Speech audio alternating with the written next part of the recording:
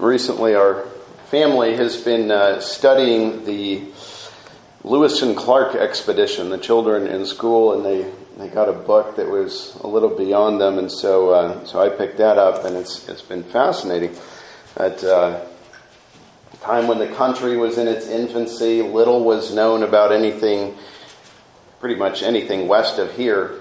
Very little was known, and so as Lewis and Clark went out on their expedition, they had to use the rivers as their highways. There weren't any roads, and so they had to use the rivers. And they were one of the things that President Jefferson was interested in was a direct route to the Pacific Ocean, which we know doesn't exist now, but they were looking for that. And so they wanted to see, but they knew at some point the water that they were going up, the rivers they were going up, at some point the water had to go the other way. It had to flow towards the Pacific. Everything that they were doing is they headed west, they had to paddle upstream the entire way, all those hundreds and hundreds of miles, river miles. They had to paddle upstream with thousands of pounds of equipment. And so they were looking for the Continental Divide. When is it that we're going to start going downstream? Where is that divide? Now we know as they saw it and mapped it out, and then we since then have made many more discoveries and mapped it out thoroughly. We know that there's the Great Divide. All along, it goes all the way from Alaska, all the way down through Canada, the United States, down along the Rocky Mountains, and it keeps going down through Central America and then South America along the Andes Mountains. And so on one side it flows into the Pacific, on the other side flows into the Atlantic. So if rain falls on that one peak that makes up the divide, as those individual mountains make up the divide, and rain falls one side, it goes down one way, one side it goes down the other way. Well, you're not here to talk about geography or hydrology, the study of water. So why do I bring that up? Because in a spiritual sense, Jesus is the great divide of all history, of all humanity. He is the point at which every soul must go one way or the other. Jesus is the great divide. The moment that really makes that watershed razor sharp is Jesus' work on the cross, his death and resurrection. So his whole life is an integral part of that, but especially that moment in history, that time in history when Jesus Christ, God the Son, is put to death, lies in the grave, rises again, and then ascends up into heaven. In that time, that little part of history, all people must go one way or the other.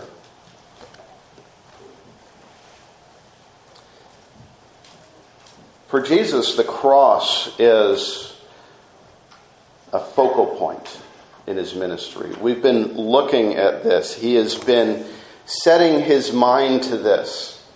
So he began his ministry. He taught in Galilee. He was doing teaching in the synagogues. But then, as we read earlier a few chapters ago, he tells his disciples for the first time that he is going to Jerusalem. In Jerusalem he will die. He calls it his departure, his exodus. He's going out. And this becomes the absolute focal point for Christ.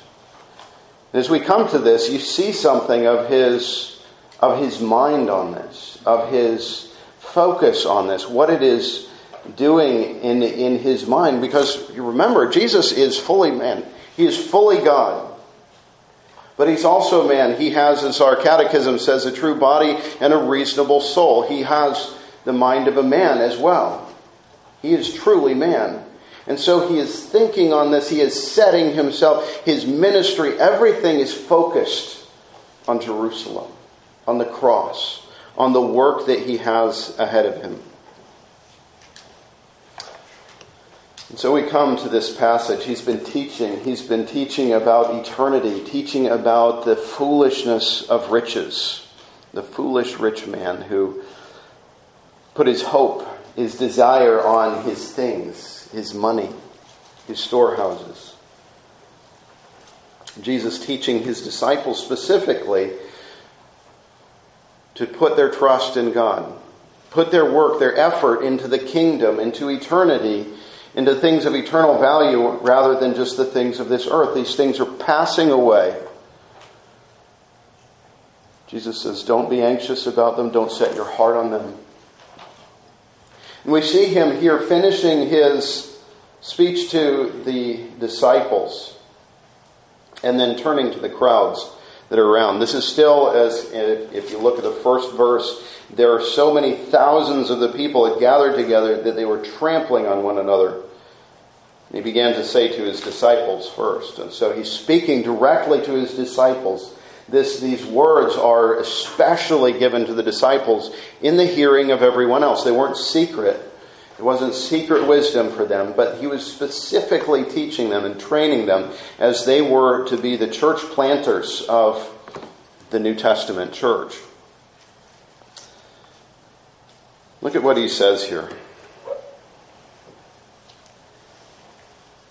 I came to cast fire on the earth, and would that it were already kindled. I have a baptism to be baptized with, and how great is my distress until it is accomplished. You see the emotion in that, how it is gripping him, what he's doing. The purpose of Christ is to be the agent of judgment. The agent of judgment. So here you have two pictures given, fire and baptism. Fire here is a metaphor for judgment, and baptism a metaphor for trial. So fire is often used as a picture of judgment, fire coming down, fire on Sodom and Gomorrah. As John the Baptist was teaching about Jesus when toward the end of his ministry, you can read about that in Luke 3. He talks about the trees, the bad trees, being cut down and cast into the furnace. And John says that Jesus comes as though with a winnowing fork to cast the grain so that the chaff would be burned in eternal fire and the grain would be preserved. This is what Jesus came to do. He comes to bring judgment. Baptism. Baptism is something that he uses again later with his disciples as a picture of what he's about to do on the cross. And here, this is from Mark 10. A couple of the disciples had come to him asking to be in his kingdom, that they would be basically the second and third in command, sort of. They would be there on either side of him. They wanted to be enthroned with him. And he says to them, they say, grant us to sit one at your right hand and one at your left in your glory. Jesus said to them, you do not know what you are asking. Are you able to drink of the cup that I drink, or to be baptized with the baptism with which I am baptized? So he thinks of this as a baptism, and whether you see baptism as immersion or sprinkling, either one works in this, because he is to be totally consumed in this with this trial, this judgment. He's plunged into it. But what is the trial? It's the real trial in the cross isn't as much the physical pain, which there is great physical pain, but it's the pouring out of God's wrath upon him. The just wrath of God that would be for sinners. And so you see here, there's a twofold judgment that he's speaking about. I came to cast fire on the earth, and would that were already kindled. Judgment comes to each person. When Christ came as that great divider. There are those who rebel against the light that God has given, the light of God shining in the face of Jesus Christ. They turn against that, and the judgment of God comes against them, and greater condemnation than they previously knew. Eternal condemnation. There's that judgment. But also in the cross, you see the judgment of God poured out not on the deserving sinners, but on those that are in Christ, those He came to save. The judgment of God is poured out upon Christ. The cross was about judgment and Jesus Christ taking it. The documents of our sins, the scrolls of our sins nailed to the cross. Jesus Christ taking that. But for those who would turn away from this great mercy, there is greater condemnation. We love talking about John 3:16. It's an excellent verse for children to memorize. It's an excellent verse to have on the tip of your tongue because it is beautiful. It speaks of the beauty of God's love, the Father's love. Yes, the judge, but the one who loved us so much that He sent His only begotten Son. But then as you just skip down to John 3:17, where God did not send His Son into the world to condemn the world, but in order that the world might be saved through Him. Okay, we're sounding good here. Whoever believes in Him is not condemned, but whoever does not believe is condemned already, because he has not believed in the name of the only Son of God. And this is the judgment. The light has come into the world, and people love the darkness rather than the light, because their works were evil. There is Christ who takes the judgment upon sinners, and then there is the judgment that comes on those who reject Him. It's a two-edged sword of judgment. This cross, this baptism, this trial that Jesus speaks of was always His purpose. It isn't something that He came to. It isn't something that was decided along the way. It was always His purpose. And we've seen that already in chapter 9. There before at the time of the Transfiguration. Speaking of the cross, speaking of the death that that would come to Him. And He speaks about it again, and even in the next chapter, He alludes to it in chapter 13. If you look at verse 31, the Pharisees come and tell Jesus, "Get away from here, for Herod wants to kill you." He says to them, "Go and tell that fox, behold, I cast out demons and perform cures today and tomorrow, and the third day I finish my course.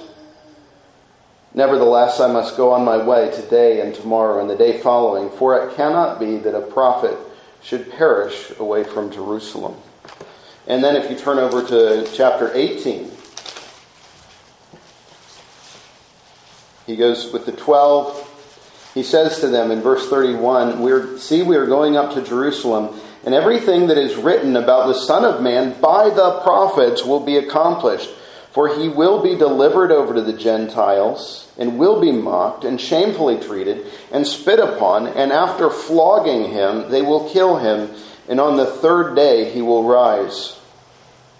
But they understood none of these things. So for Jesus, this is His purpose. This is the goal of His ministry. He is working towards this. He is showing them, and everything that's been building up, everything in the Gospels, building up to the cross, it demonstrates that this is the teaching of the Old Testament. As you saw just there in Luke 18, Jesus says, this is what the prophets were talking about. You can go and read the Old Testament and find the flogging and find the disrespect, the torture, the death on the tree. It's there. It's been spoken of. This is my purpose. I will accomplish it. Because of that, we see that this is also the Father's purpose for Christ.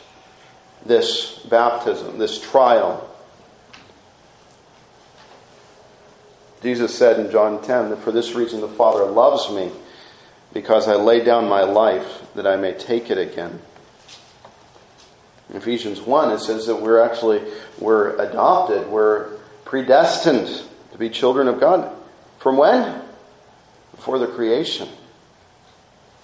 This is something that has been determined from eternity past.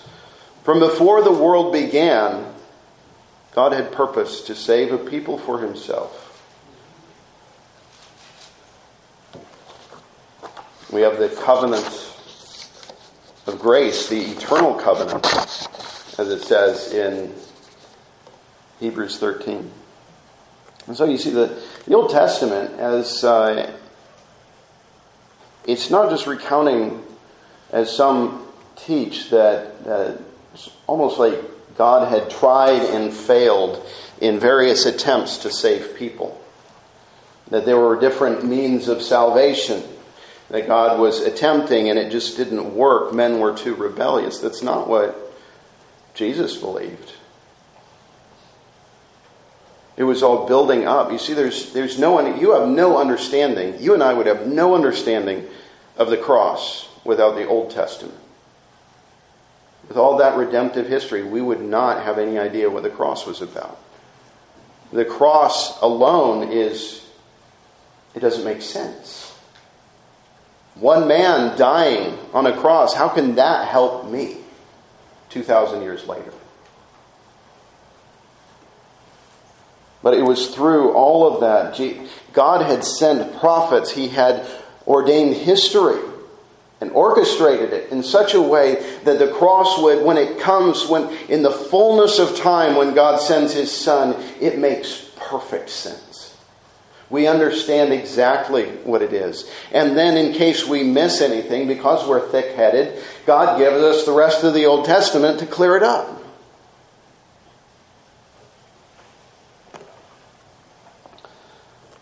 That means that all of human history, all of creation, has been working towards this breaking point, this pinpoint in history.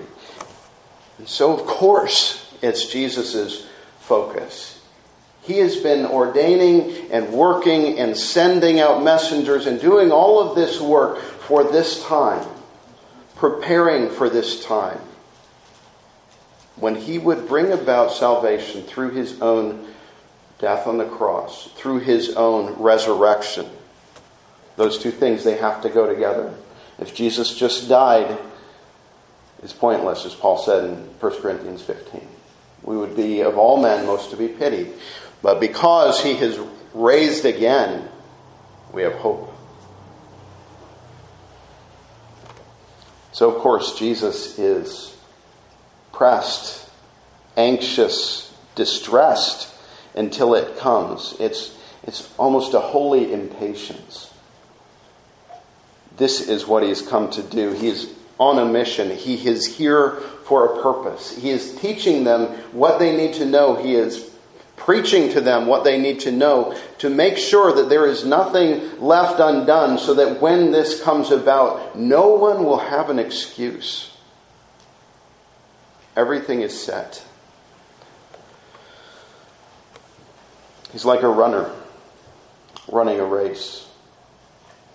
Everything else is set aside, every comfort, anything that is unnecessary.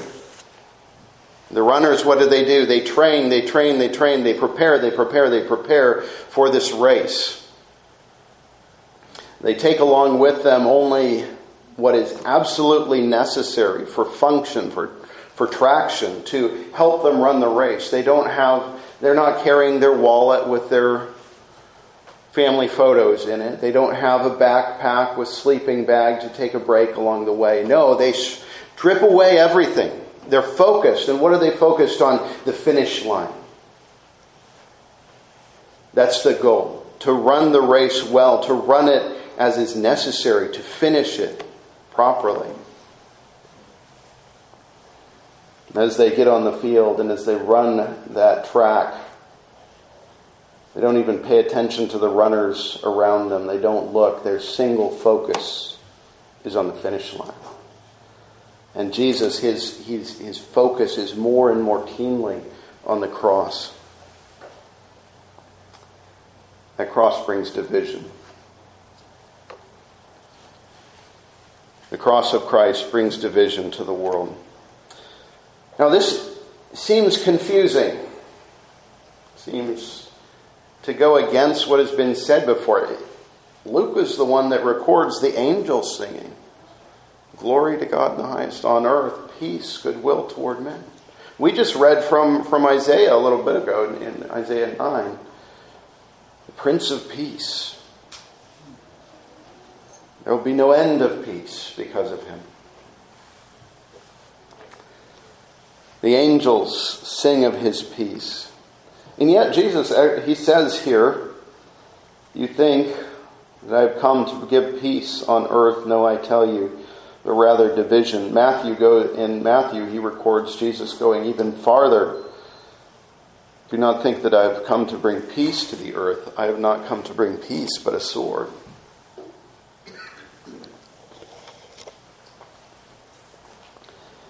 Jesus did come to bring peace, and he did come to bring division.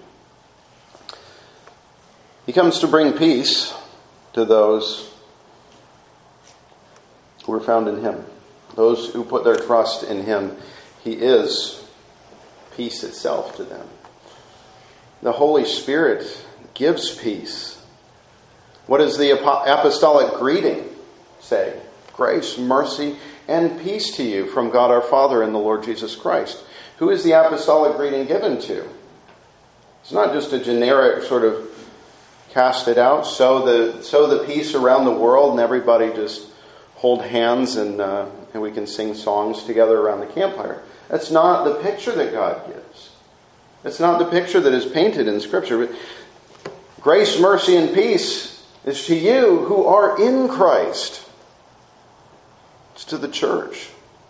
Jesus has already told the disciples when he sent them out on their missions, he sent them out and he said that they were to bring peace. They were to give the greeting of peace, a benediction to that house. And if those people rejected the message, if those people rejected them, then he said their blessing would return to them. It wouldn't land.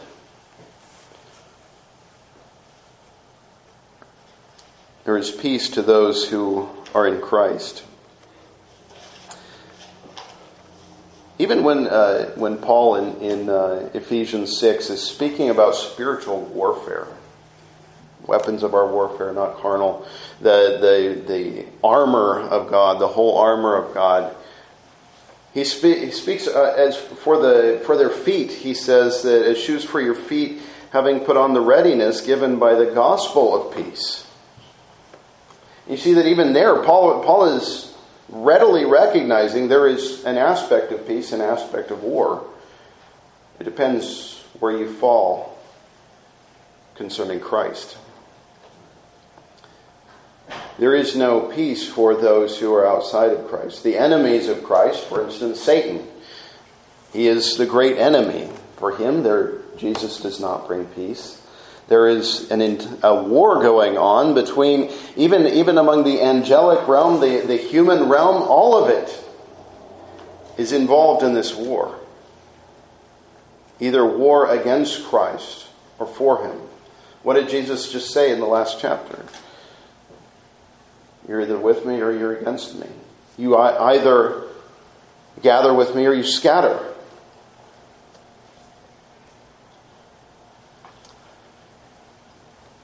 Through Jesus Christ, that sinners are given peace with God.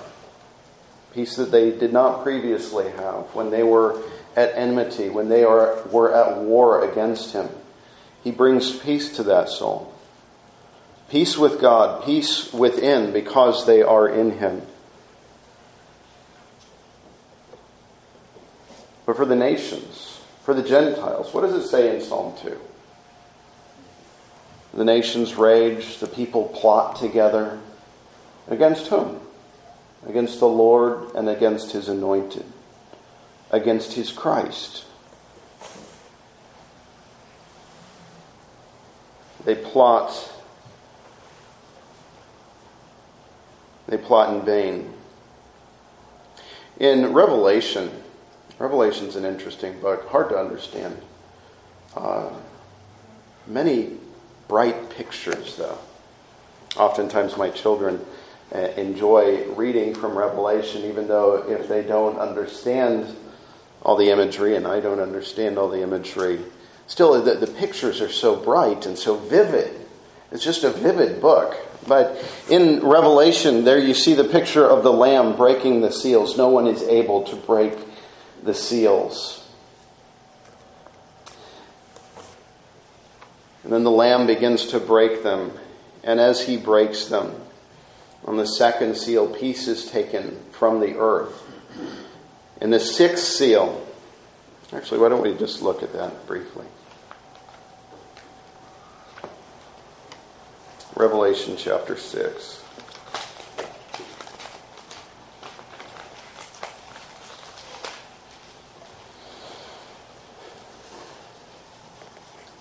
This is where you get the sky rolling back like a scroll.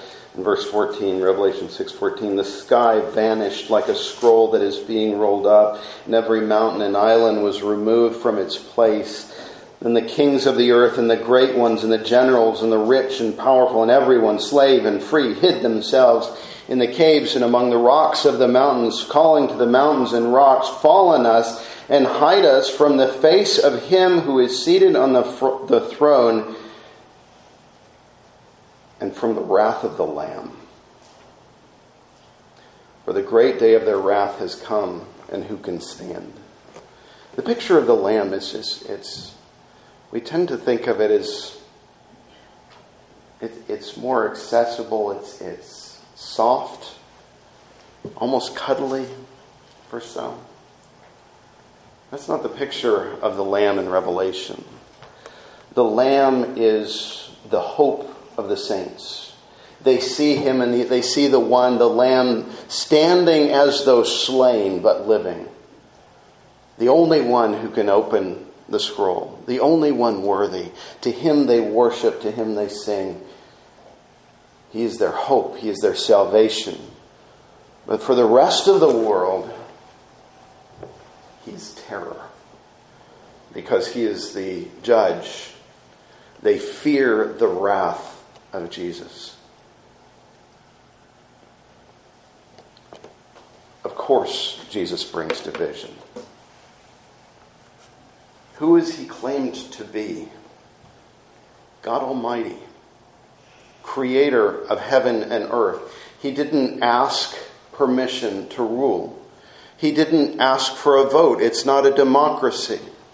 He didn't ask for if we wanted the legislation that he gives. The laws that are set, he has set them and no one can question them. It is only to obey. We are held accountable.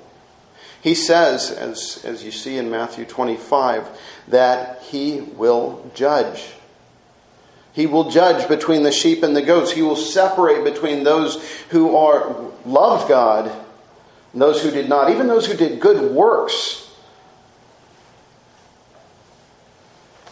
but had no heart for God, he says, I never knew you. This is Jesus who claims this authority for himself. And so, of course, people hate him. How could they not? If they have rejected God and his laws and they desire to live in rebellion against him, they have suppressed the truth and unrighteousness. Jesus himself is the way, the truth, and the life. He is everything that they hate. He is the judge. How could they embrace him? They have to shut him up.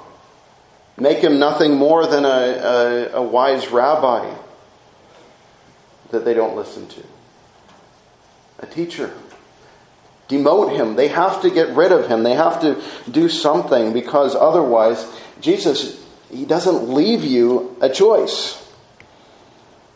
Either you are for Christ or you are against him. He doesn't leave you a choice as to whether you accept him sort of a halfway or he's either God or he's a lunatic. He's either who he says he is, the Savior of mankind, or he's a madman with arrogance beyond anything the world had ever seen.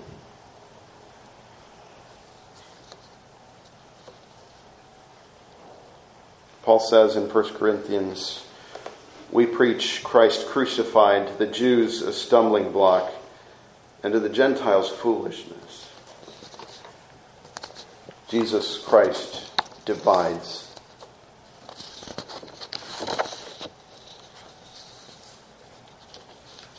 Jesus ends this passage here as he's addressing the crowds.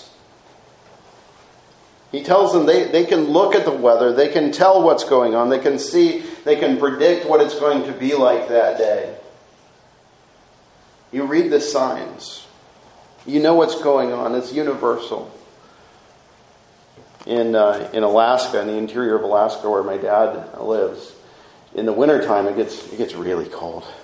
There'll be times when it's 50, 60 below zero, and you'll have a cold snap where it'll stay right there and just peg out at the bottom of the thermometer and stay there for weeks on end.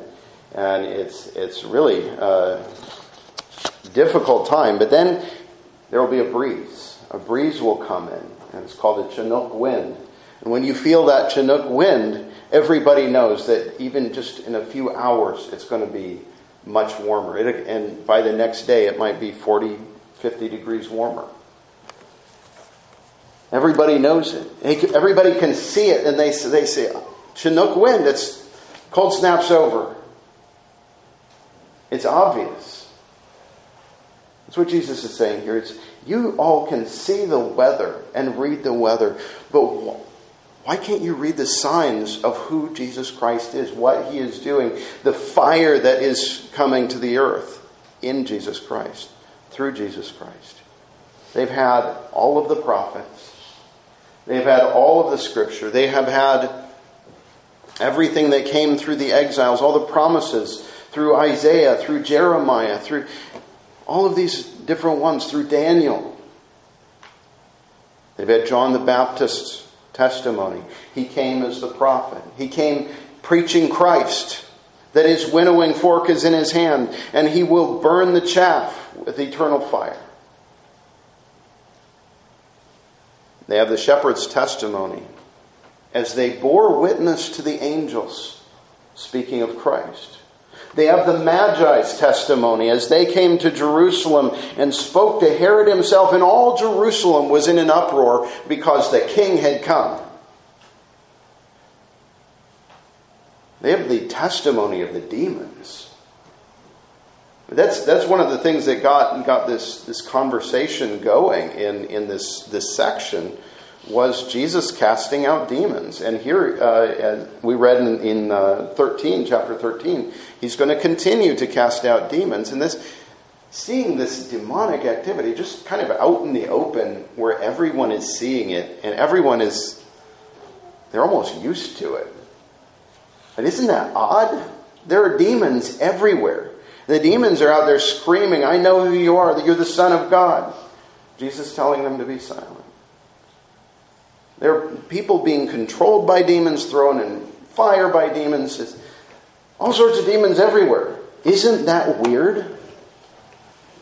That alone should have clued them in.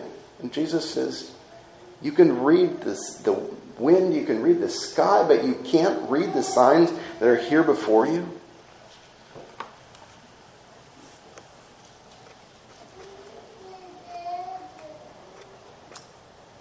Jesus uses this and uses the picture of a person about to go to court. They're about to go before the judge. If they go before the judge, it will go poorly for them. So rather than spend their time and their effort in trying to win a court case, for which they will most assuredly lose, Jesus warns them. If you go to prison, you won't get out until you pay the last penny. This doesn't mean that hell is a temporary setup for people who disobey God. Because in hell, we have no indication that people stop sinning. Their last sin isn't said to be on earth, and then they become somehow perfect. In hell, they continue sinning. You see that, actually, Luke talks about it in Luke 16, where he speaks of the rich man and Lazarus. And the rich man is still doing exactly what he'd done on earth, trying to boss Lazarus around, trying to use him, acting as though he's still his superior.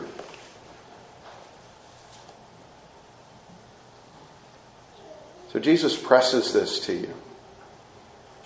You've been given the signs. You've been given all the information you need. Look at it. Understand what it says. Understand the judgment that Jesus brings.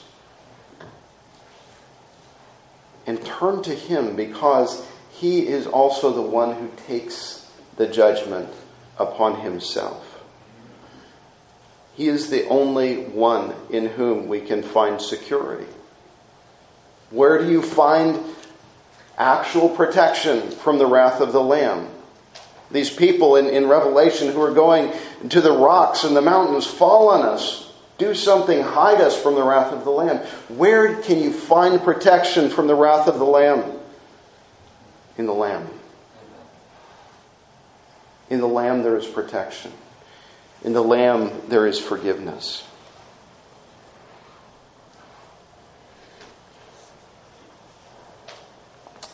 Paul says, we preach Christ crucified, a stumbling block to Jews and folly to Gentiles.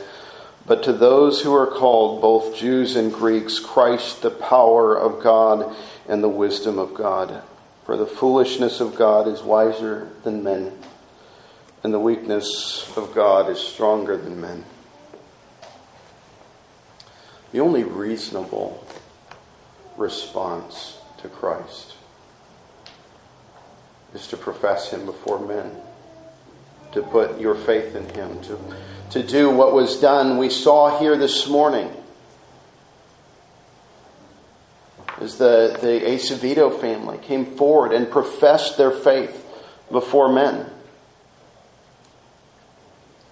That's the only reasonable thing for us to do, is to promise our allegiance to Him, to obey Him, to love Him.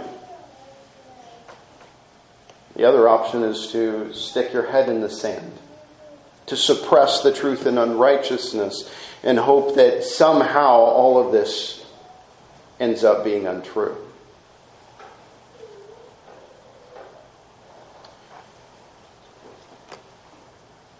For Jesus, the cross, everything surrounding it, it was the culmination of what He had been doing in the past, of what He had been doing through human history.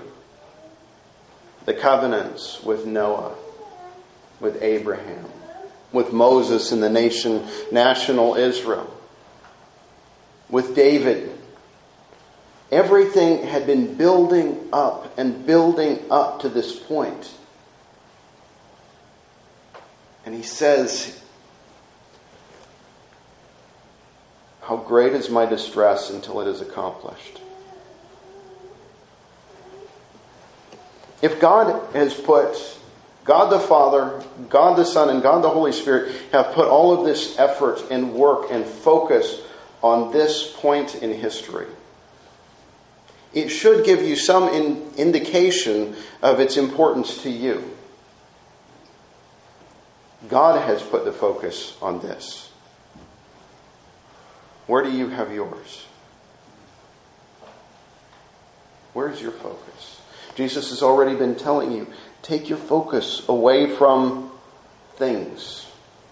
Even the necessities of life, take your focus away from them. He had His face set toward Jerusalem to win salvation. He said He was in great distress until it was accomplished, and he did accomplish it. It is finished. Jesus, and I'll end with this, is reading from Philippians chapter 2. Though he was in the form of God, he did not count equality with God a thing to be grasped, but emptied himself by taking the form of a servant, being born in the likeness of men, and being found in human form, he humbled himself, becoming obedient to the point of death, even death on a cross. Therefore, God has highly exalted him and bestowed on him the name that is above every name, so that at the name of Jesus every knee should bow, in heaven and on earth and under the earth, and every tongue confess that Jesus Christ is Lord, to the glory of God the Father. Let's pray. What a glorious God we serve. We thank you. We thank you that we can come as those who have bowed the knee before Jesus.